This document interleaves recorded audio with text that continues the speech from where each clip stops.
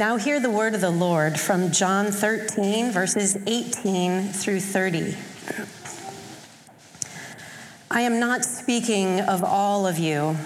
I know whom I have chosen. But the scripture will be fulfilled. He who ate my bread has lifted his heel against me. I am telling you this now before it takes place, that when it does take place, you may believe that I am he. Truly, truly, I say to you, whoever receives the one I send receives me, and whoever receives me receives the one who sent me. After saying these things, Jesus was troubled in his spirit and testified, truly, truly, I say to you, one of you will betray me. The disciples looked at one another, uncertain of whom he spoke. One of his disciples, whom Jesus loved, was reclining at table at Jesus' side. So Simon Peter motioned to him to ask Jesus of whom he was speaking. So that disciple, leaning back against Jesus, said to him, Lord, who is it? Jesus answered, it is he to whom I will give this morsel of bread when I have dipped it. So when he had dipped the morsel, he gave it to Judas, the son of Simon Iscariot. Then, after he had taken the morsel, Satan entered into him. Jesus said to him, what you are going to do, do quickly. Now no one at the table knew why he said this to him. Some thought that because Jesus had the money bag, Jesus was telling him, buy what we need for the feast, or that he should give something to the poor. So after receiving the morsel of bread, he immediately went out, and it was night. This is the word of the Lord. Well, good morning. If you are just joining us, my name is Justin, and I'm the lead pastor here at the church. And we are slowly working our way through the Gospel of John, verse by verse, and we have come to the last few days of Jesus' life on this earth. Chapter 13 really marks a significant change in our study and in the life and ministry of Jesus. The first 12 chapters covered roughly 3 years of Jesus' ministry, and the next 8 chapters cover just a matter of days. This is meant to teach us something very important. Jesus came to this earth from heaven to die. His death and subsequent resurrection is the most important event in human history. The Westminster Catechism tells us that Scripture is primarily meant to do 2 things for us. One, it teaches us what to believe, so it shows us the gospel, what God has done to save us. And secondly, it reveals to us our duty to obey God in all of life. That means the Scriptures are not meant to answer all of our questions or tell us everything we would like to know about Jesus. We know very little about Jesus' upbringing and almost nothing about his teen years. I wish we did. That would be fun to know, right? You're dealing with teenagers, it'd be fun. Be like, well, Jesus didn't do it like that, right? Right now. But that is not necessary for our salvation. At the end of John's gospel, he writes, now there are also many other things that Jesus did. Were every one of them to be written, I suppose that the world itself could not contain the books that would be written. So what we get in the 4 eyewitness accounts of Jesus' ministry are basically the high points, the most important and significant events. But these events come to us in rapid succession, one after the other. It's like we are flying through the Gospels, 3 years of Jesus' ministry at 100 miles per hour. Jesus is born, Jesus grows up, Jesus begins his ministry, Jesus heals the sick, raises the dead, walks on water, preaches and teaches and foretells his own death. And then the narrative drops down into super slow-mo, and we spend significantly more time looking at and pondering his impending death, betrayal, crucifixion, and resurrection. Think about the movie Braveheart. The movie basically spends 3 hours showing us the high points of William Wallace's life and work. We see him as a kid, we see him fall in love, we see him grow as a warrior and a freedom fighter, and then in the last few moments of the movie, we witness his brutal death. Why? Well, though his death was important, it was his life that was so inspiring. His life was the point of the movie. Well, it's almost the opposite with Jesus, which is what makes Christianity so unique. Jesus' life was important. It's absolutely vital that we know that he was born of a virgin and he lived a sinless life. If he didn't live perfectly, then he couldn't be our sinless substitute on the cross. He couldn't pay our ransom and buy us out of our slavery to sin. This is one of the reasons why I think we can trust the scriptures and the claims of Jesus. They are not like a story that we want to be told. They are not like a man-made epic or a man-made fiction. No one wants a religion like this. No one would want a hero like this. Look at this guy. He did everything right in his life. He was the son of the Most High God. And look what it got him. Brutal, public execution and humiliation. Hey, if you join this group, this might happen to you. Which it did to most of the apostles. They got killed in similar ways.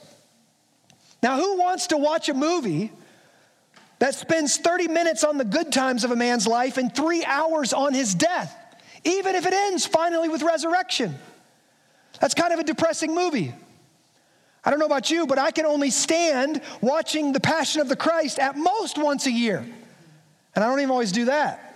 Sometimes on Good Friday, my kids are like, let's watch The Passion. I'm like, okay.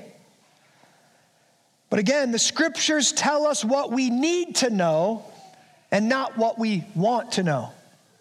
And what we learn from today's text is that Jesus knew what was coming. He knew how it was going to come, and it was all going to happen just like the scriptures foretold it was going to happen. That's the Old Testament Jesus is referring to. He says in our text today, the scriptures will be fulfilled. In other words, they will come to pass. The story has already been written, and it's going to play out exactly like God promised it would play out in the Old Testament. So here we are in our text today. We are at the Last Supper, the night of Jesus' betrayal. And what we're going to learn from today's text is that this word betrayal, it's going to come up several times. It's a key theme to this night. Jesus here is eating with his disciples for the last time. He's already washed their feet. He has served them in such a way to both give them an example to follow and to point forward to his ultimate service for them that will happen on the cross.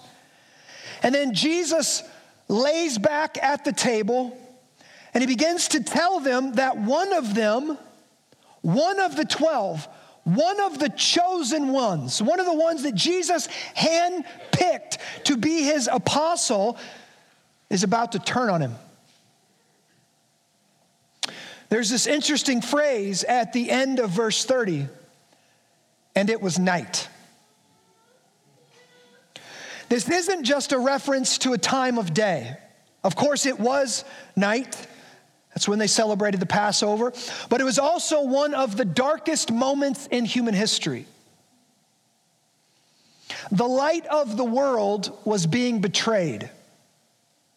One of Jesus' closest followers had made a deal with the darkness, and the darkness had swallowed up Judas's heart and was about to plunge the whole fellowship headlong into the darkness of betrayal. Now, if you have ever been betrayed by someone you love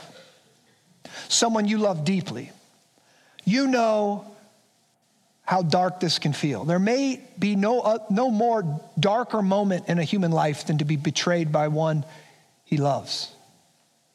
There's nothing more shocking, more hurtful, more depressing than to be betrayed by someone you thought loved you. It can throw your whole life into despair and suck all of the light out of your life.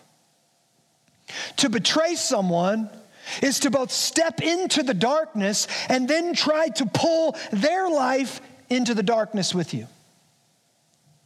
It's a heinous sin against God, against yourself, and against another person. Today we get to see how Jesus deals with betrayal. We see how Jesus prepares his disciples for the pain of betrayal, and I pray that he would do the same for us this morning. Let me pray for us. Father God, we thank you for calling us into worship this morning, to forgiving us of our sins, reminding us of the beauty and the truth of the gospel. We got to see that on display as people profess their faith in you and baptized and brought into the kingdom community. We thank you for all these wonderful gifts. But Father, we want to be thankful for your greatest gift, and that is the gift of your word that reminds us what you've done for us and how we are to respond to it. And so this morning, I pray that you would prepare our minds and our hearts to receive your word, that we would not sit here flippantly thinking about what we need to do later. Father, you would focus our attention on you. We would give our attention to the King's words to us this morning, and we would receive them as such. We would put a high value and a high honor on the word of God this morning. Lord, I am not good enough to preach your gospel, and so I ask that you would work through me and in me. Would you think through my mind? Would you speak through my vocal cords? Would it be all of you and none of me? Would your sheep hear your voice, and would you call them out of the darkness into your marvelous light? Would you warm our hearts where they need to be warmed? Would you do the work that you want to do in us this morning? And now we also want to pray for Isla and Tona and anyone else in our church who's dealing with sickness and suffering. And we ask that you would strengthen them, that you would be near to them, that you would drive that sickness from their body, that they would they would be able to stand up even this year and declare the goodness of God and healing their sick bodies. Would you do this for your glory and our joy? In Jesus' name I pray. Amen. All right, we're going to jump into our text this morning, chapter 13, verse 18. Open your Bibles. I will walk you through this together. Verse 18, I am not speaking of all of you. I know whom I have chosen. But the scripture will be fulfilled. He who ate my bread has lifted his heel against me. Here Jesus is using the word chosen in two different ways. First, he's talking about the disciples he chose. He obviously chose all 12 disciples. He called them to himself. But there's another level, a deeper level of meaning to chosen. And he knows who's been chosen, who the Father has given him, who are going to respond to him. And he knows 11 of them will and one of them won't. And it's not a surprise to Jesus. Remember, Jesus last week has already said that not all of the disciples are clean. This was in reference to Judas, and it meant that he had not been born again. He had not been washed from his sins. Now, Jesus begins to elaborate. Jesus quotes Psalm 41, verse 9. A verse that had been penned hundreds of years beforehand that said, quote, even my close friend in whom I trusted, who ate my bread, has lifted up his heel against me. This verse here speaks of intimate betrayal, a person who you trusted, a person who you shared bread with, a person that was an intimate friend, then betrays you. The scripture says, lifted up his heel against me. Most scholars believe that this line about lifting up his heel against me is referring to a horse. If you're behind a horse and it lifts up its heel, that is a bad sign that it's about to go bad for you, right? You're about to be kicked. Jesus here says, one of my close friends, in whom I trusted, I opened my heart to, I opened my life to, I broke bread with, and whose feet I just washed, one of the closest ones to me is about to betray me. Then he goes on and tells them why he's telling them this. Verse 19, I am telling you this now, before it takes place, that when it does take place, you may believe that I am he. Jesus isn't paranoid here. He's not angry or bitter. He's not doing this to expose Judas in the moment so that everyone could hate him, right? It's not like so you think, or who wants to be a millionaire spotlight zeroes in on Judas at this moment, and all the disciples, are repulsed by him. He's telling his disciples that he's going to be betrayed because after it happens, he wants them to know that Jesus was the Son of God and knew beforehand what was going to happen. See, Jesus' betrayal and crucifixion was not a detour from God's plan. It wasn't a failure. It was the divine plan all along. In other words, this prophecy was meant to strengthen the disciples' faith. And then later, after it had come to pass, it was to go, oh, he foretold this. Okay, everything is not failing right now. Verse 20. Truly, truly, I say to you, whoever receives the one I send receives me. Whoever receives me receives the one who sent me. This is called the mission of God. God, it's called Missio Dei in the Latin. God sent the Son. Jesus was a missionary to come and save us from our sins. And then after Jesus' life, burial, and resurrection, ascension to the Father and the Son send the Holy Spirit to fill the church. And what happens is the Father, Son, and Holy Spirit now sends the church. So every single Christian is now a missionary. The Father sent the Son, and Holy Spirit send the church.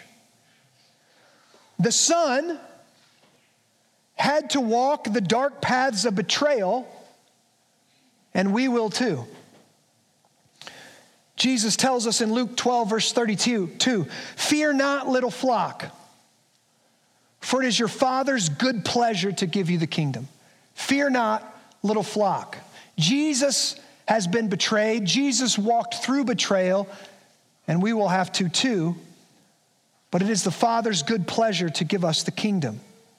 Verse 21, after saying these things, Jesus was troubled in his spirit and testified, truly, truly, I say to you, one of you will betray me. Here we see a true picture of Jesus' humanity. Jesus was not like Superman, right? Superman was always Superman. He played Clark Kent, but this is, if you didn't know this, if you shot Clark Kent, the bullets would still bounce off.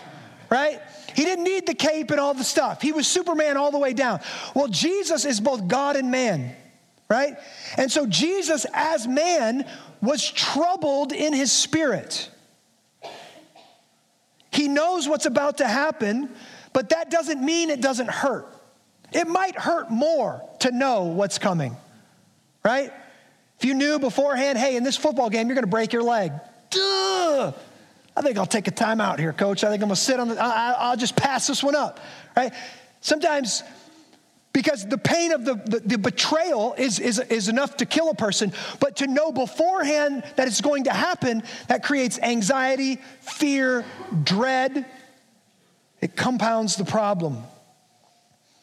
Jesus is troubled in his spirit. And that word troubled for us might just be flippant. Oh, troubled. But it's deep anxiety. The darkness wants to overtake him. The light of the world is standing on a corner, and he sees the darkness around the corner, and he's about to step into it. The betrayer wants to suck him into his orbit and cause him despair and lose his hope in God. You can't even keep the closest ones to you. You chose 12 and one of them is a devil. See, Jesus was tempted in all things just like we are. Yet Jesus does not give in to these temptations. Jesus is troubled, but he never sins. John 1:5 says, the light shines in the darkness, and the darkness has not overcome it. Verse 22, the disciples looked at one another, uncertain of whom he spoke. I imagine the disciples here to think of Jesus as a serious buzzkill. They're having a nice Passover meal, reclining at the table, some good food and wine, and Jesus drops this bomb in the midst of them. One of you is a betrayer. Everybody's like, who is it? Who is it? Who is it? One of us? The closest ones to you who've seen who you are and what you've done? But you know, there's one guy in the room that can't handle the awkwardness. He can't handle the elephant in the room. He can't handle that. And so what does he do? He takes action, right? Peter steps up. Of course it's Peter. And he sees John. They're all laying usually on their left hand elbow, and their feet are kicked back from the table. And he sees Peter Peter sees John right next to Jesus. And he's like, it says he motions. I love it. He motions to John. Jesus says this kind of obtuse, one of you is going to betray me. He's like, right? He's like, who is asking? Everybody's like, oh, okay. Peter's like, verse 23. One of his disciples, whom Jesus loved, which is the first time this phrase is used, is going to be used several times. This is how John refers to himself in his own gospel. He doesn't name himself. He just says, the one whom Jesus loved. It's like the love of Jesus completely redefined his whole life, which is important, what we're going to see next week and then the weeks after, because Peter betrays Jesus too. The disciple whom he loved was reclining at table at Jesus' side. So Simon Peter motioned to him to ask Jesus of whom he was speaking. He's like, find out, bro. Who's he talking about? Right? So that disciple, leaning back against Jesus, so more than likely Jesus is behind him, he's laying on his left hand, and he just kind of leans back to Jesus, so he's really close to Jesus here, and he just kind of more than likely whispers and says, Lord, who is it? Who is the betrayer? Which one of us is going to do this?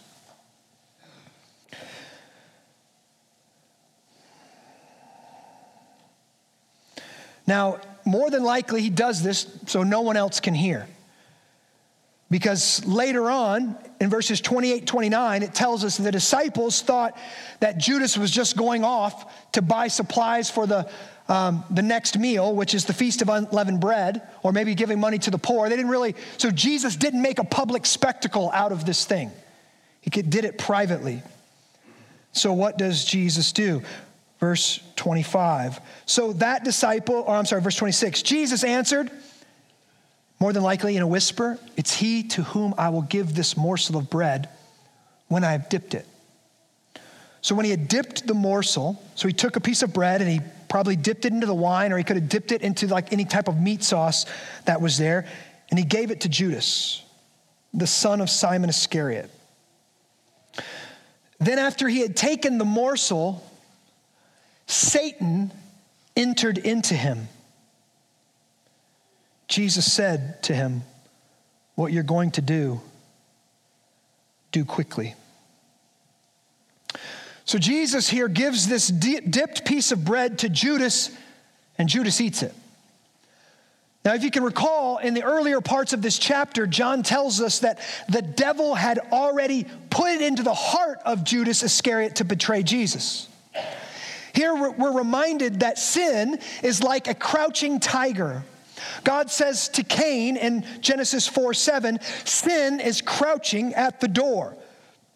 Its desire is contrary to you, or its desire is to have you, but you must rule over it. In other words, we will be tempted. Satan will put desires into your hearts, and if you give in to them, if you don't fight them and bring them to Jesus and confess them and turn from them, they will overtake you and they will enslave you, they will kill you and will destroy your life.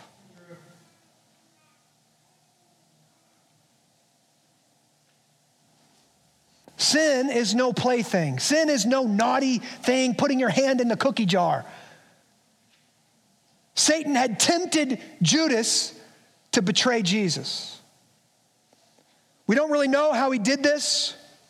Was Jesus failing to meet Judas's expectation of a Messiah or a king? Jesus wasn't very kingly in his act. He was labeled a drunkard, a friend of sinners. Maybe Judas didn't like that. We don't know. What we do know is that Judas betrayed Jesus for 30 pieces of silver. Judas was willing to step into the darkness and try to pull Jesus into the darkness for money. The devil had whispered into his ear, this Jesus isn't the Son of God. He's probably going to get killed anyways. Why don't you make a little money off the deal? Look at Jesus' life. He's always fighting with the Jewish leaders. People are really uncertain about him. He's going to wind up dead anyways. Make some money off the deal. And what we know about Judas is Judas didn't rule over his temptation. He didn't conquer his temptation. He didn't put to death that temptation. He didn't confess it and put his trust in Christ. James, the brother of Jesus, later writes this in James 1:12-15. Blessed is the man who remains steadfast under trial. For when he has stood the test, he will receive the crown of life, which God has promised to those who love him. Listen, let no one say when he is tempted, I am being tempted by God. For God cannot be tempted with evil, and he himself tempts no one. So this Satan was tempting Judas. But each person, listen to this, is tempted when he is lured and enticed by his own desire. We all have our own desires. Some of us desire comfort. Some of us desire fame. Some of us desire riches. Some of us desire whatever it is. We all have our own desires. And this word lure, think of a fishing lure, right? Certain types of fish like certain type of lures.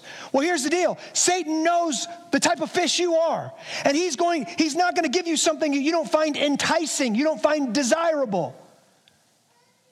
He can kill you with legalism, being a perfect person that tries to obey all the rules, just as much as he can with licentiousness, throwing away all the rules and just doing your own thing. He doesn't care how he does it. He just wants to destroy you.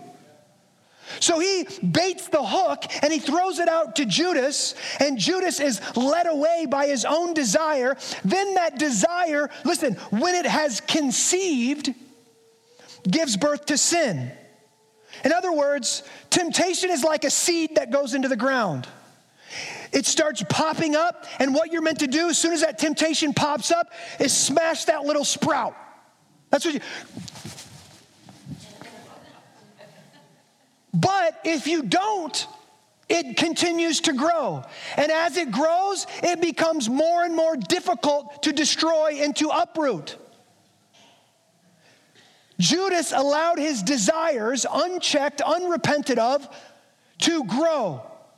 And eventually it says that sin, right, gives birth or brings forth death. Here we see Judas completely lured and enticed by his own desire. to make some money off the deal.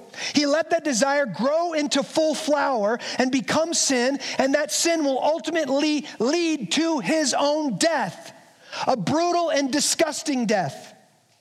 He will later commit suicide and hang there until his body literally rots and his guts burst out on the ground. Sin is not cute. Sin is not a plaything. Remember, Jesus comes to give us life and life more abundantly. Satan comes to steal, kill, and destroy. It doesn't matter if the candy looks sweet and the candy tastes sweet. If it's poison, it's bad. So Satan tempts Judas, promises him some earthly rewards. He gets some money in his pocket, only to enter into him. To enter into him, Judas becomes possessed by Satan. You don't play with the devil. You don't play with the devil's things. So the devil enters into him. And then when Judas felt bad about his sin, he was too far gone to even repent of it. He felt bad about it, didn't know what else to do, so he kills himself with his guilt. The devil is an evil liar. He will promise you everything and deliver you over to your own demise. He dwells in the dark and wants nothing more than to pull you into the darkness with him. The devil deals with lies. Lies that lead us to the darkness, darkness which leads us to despair and death. This truth is on brutal display in our culture today, where the devil is whispering and people in the culture are creating content and creating movies and books and all these different things to create sexual confusion in the minds of young people, to whisper into them their ears, you're not a boy, you're not defined biologically by your sex, you're not a girl. And then what does that lead? That confusion, maybe it stirs up a desire in them. That confusion leads them into all kinds of practices that ultimately will destroy them. Transgender medicine, transgender healthcare, it's called. And what we're talking about is castrating humans. We're talking about cutting off male genitalia. This is disturbing, but it's what's happening. Cutting gaping holes in their private parts that will never heal up, that they have to take antibiotics to keep them from healing up, that requires hormones for the rest of their life, that they'll never function the same again. And then if down the road they change their mind, it's irreversible. This is a lie from Satan. And if you don't have the courage to stand up and tell the truth, at least just don't go along with the lies. It's not health care. No person who's taken the Hippocratic Oath could actually, in good faith and conscience, do that to a person. This is Satan's MO. And all the while, and we know that the suicide rate is highest among transgender people, right? And guess what? All of the surgery does nothing to deal with that. The suicide rates are just as high after. Right, why? Something's wrong with me. I'm not normal. I'm not right in my body. I must change all these things, do all these things. You get them done. It's irreversible. You're still not fixed. It still hasn't healed you. Why? It's a false gospel from Satan. Promises you everything, delivers nothing but confusion and chaos and despair. So Jesus looks at his betrayer, Judas, and says, what you're going to do quickly. Man. Listen, Jesus was the most courageous man to ever live. Courage isn't just one of the virtues. Courage is the foundation of every virtue. If you're not courageous, you won't be moral when it gets difficult. Jesus is staring at the darkness. One of his closest companions is about to betray him, and he looks at him and says, "Get on with it, boy." That's my interpretation. What you're going to do quickly. Go ahead with it. Do your worst. I'm not afraid. I am well aware of the evil in your heart. I'm well aware that Satan has entered into you, and Satan is here present at the Last Supper. I knew you from the beginning when I called you, when I chose you. I've already said one of you is a devil. Well, you're that devil. Here we see the difference between compassion and empathy. Jesus refuses to bend the truth. Jesus does. Empathy jumps into somebody's suffering, jumps into somebody's pain with them, and loses themselves in the process. If Jesus was empathetic, he would say, "Judas, Judas, Judas, please don't do it, Judas, please don't do it." He doesn't do that. He's given him enough warnings. He says, "What you're going to do, you've already decided to do. Go ahead." He knows he's going to his own death. Jesus doesn't fall all over himself, trying to contextualize himself to the lowest common denominator, the devil that's in the midst of them. He says, "Go do it, boy." Verse 28. Now, no one at the table knew why he said this to him. Some thought because Judas had the money bag. That's a key detail. Why was Judas tempted over riches? Well, he was the accountant, it looks like. He's the one that look at all that. Look at this.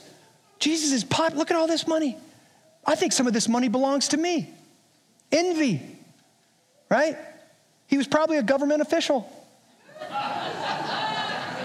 Look at everybody else's money. I want my hand in that pot. They thought he was saying Jesus was telling him, buy what we need for the feast of unleavened bread, or that he should give something to the poor. So the disciples didn't really get what was going on. So after receiving the morsel of bread, he, Judas, immediately went out, and it was night. Now, what are we supposed to learn from this text of Scripture? A few things. One, Jesus is in complete control. He knows what's about to happen to him, and he is not turning away from it. Jesus is the most courageous man to have ever lived. He willingly ignites the spark that will lead to his own death and crucifixion. Get on with it, boy. Second one, Jesus is preparing his disciples for the darkest day in their lives. See, Judas didn't just betray Jesus, he betrayed the whole fellowship. Jesus knows that once he is hung on the rugged Roman cross, all of his disciples are going to lose hope. They're all going to betray Jesus in one way or another. Like sheep without a shepherd, they're going to run astray. And so it's easy to lose hope when our lives aren't going like we thought they should. When suffering comes, when betrayal comes, it wants to snuff out the light. It wants to destroy our faith. But Jesus knows once the shock wears off, they're going to remember the words that Jesus spoke to them this night. The betrayal was a part of the plan all along. It's not a failure. It was the plan. Friends, darkness comes for us all. All of us will have unmet expectations in this life. All of us will be betrayed in some form or fashion in our lives. Jesus tells us that as our teacher and as our Lord, people treated him a certain way, we should expect the same thing. He says, they hated me, they'll hate you. They betrayed me, they'll betray you.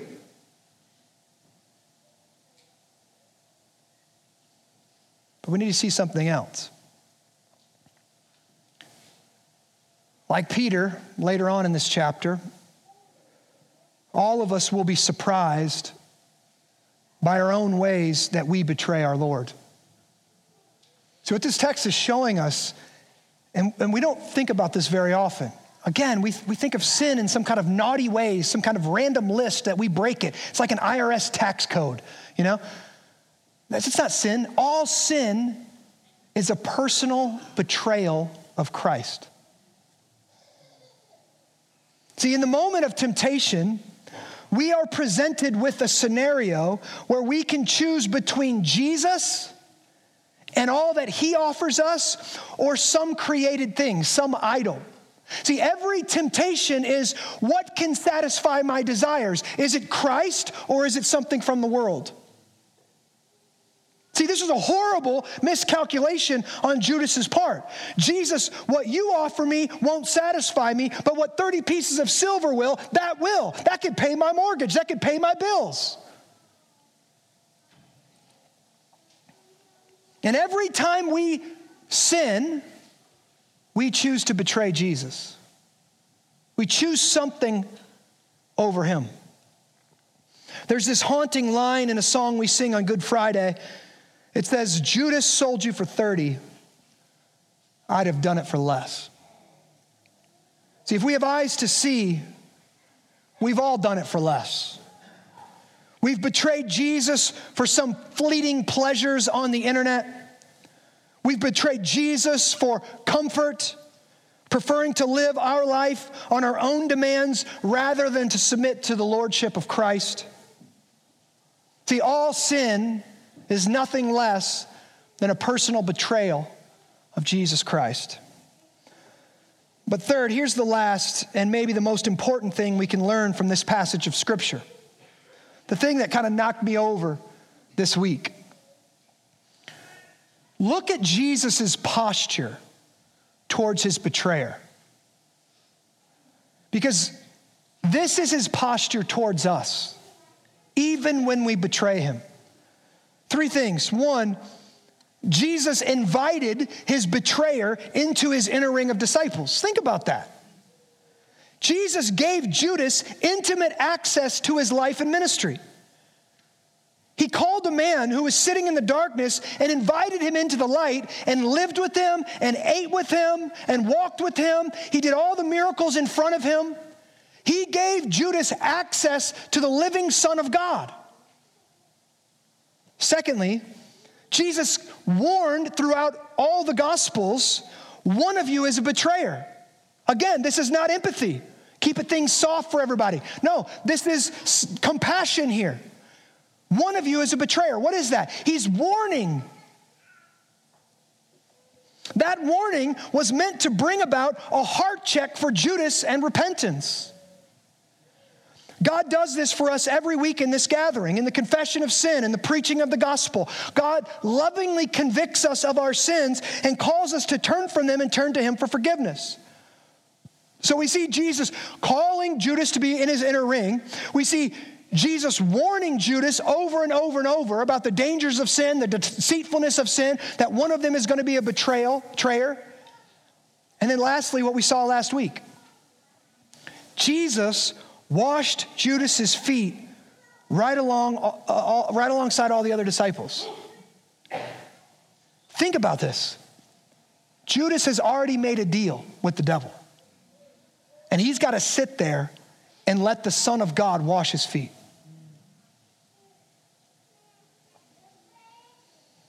The Son of God, heaven's Son, stooping to serve even his betrayer. Now, what was this meant to do? This was meant to melt the heart of Judas, but Judas refused. Maybe it was the final straw for Judas. This can't be a king. What king would wash my feet? Get up from there, you son of God. The Puritans had a famous saying, and it went like this. The same sun that melts the ice hardens the clay. The same sun that melts the ice hardens the clay. In other words, if you have a heart of ice, nearness to Jesus will melt it. Peter betrays Jesus too, and yet Peter repents of his sin. His heart is melted by the love of God displayed for him in Jesus' life, death, and resurrection. So Peter repents and returns to Christ. Peter had a heart of ice. But if you have a heart of clay, the same sun that melts the ice will turn your heart rock hard, diamond hard, and you will end up like Judas. See, the truth is, we have all betrayed Jesus in one way or another.